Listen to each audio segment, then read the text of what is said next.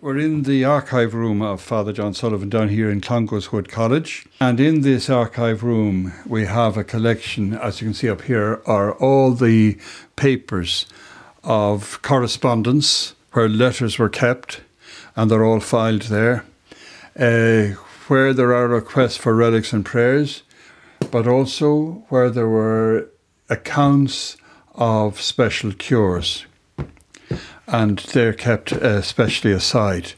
That would be the next stage. The next stage will be John Sullivan should be declared venerable. After that is when all of this comes into play. That will be very important evidence. That's the special cures and maybe miracles. Correct. They're deemed miracles Correct. to be associated. Exactly. Is there any that stand out for you in that? If I would, I'd prefer not to talk about specific miracles, yes, because they're only accounts, and until they're approved, they're not miracles.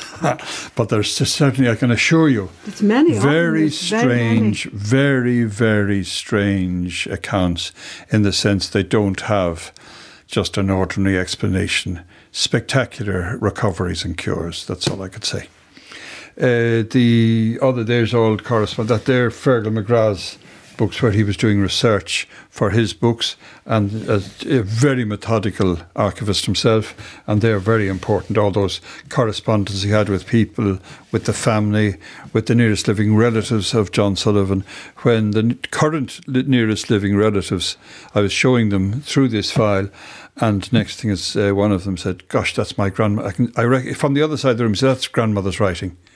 And he was able, because she's a big, very distinct hand. Isn't that amazing? And so that all of that is very important. First-hand accounts of Father Sullivan. Exactly. And all the different... And then everyone... That's all the correspondence that people wrote. We keep that. We've little bits and pieces that were taken from John Sullivan's room. Some books that were in his room. What were the books? Well, we'll have a look. We'll have a look.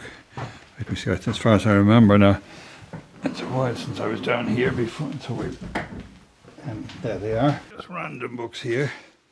Mount Athos, a book on Mount Athos, of course, would have been fascinating for him. As you know, he spent some time at Mount Athos. Is that in Greece? In Greece, correct. And he won a medal, didn't he? He did. Imitation of Christ. Let me see what we have over here. Yeah. Now that, in this box, we have his collar. Oh, look at that. And if you look at his collar, you can see where he did probably did his own. Well, actually, no, it's a nice stitch. Isn't it? Probably the tailor did it for him.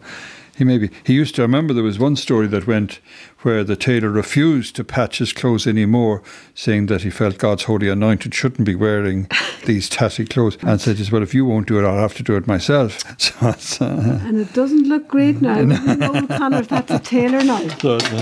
I think it looks hand-sewn to me. It's fairly worn. Absolutely. Everything that John Sullivan wore. Well, of course, in fairness now, that, good Lord, it could be the best part of 100 years, in the sense that all John Sullivan's clothes were also old.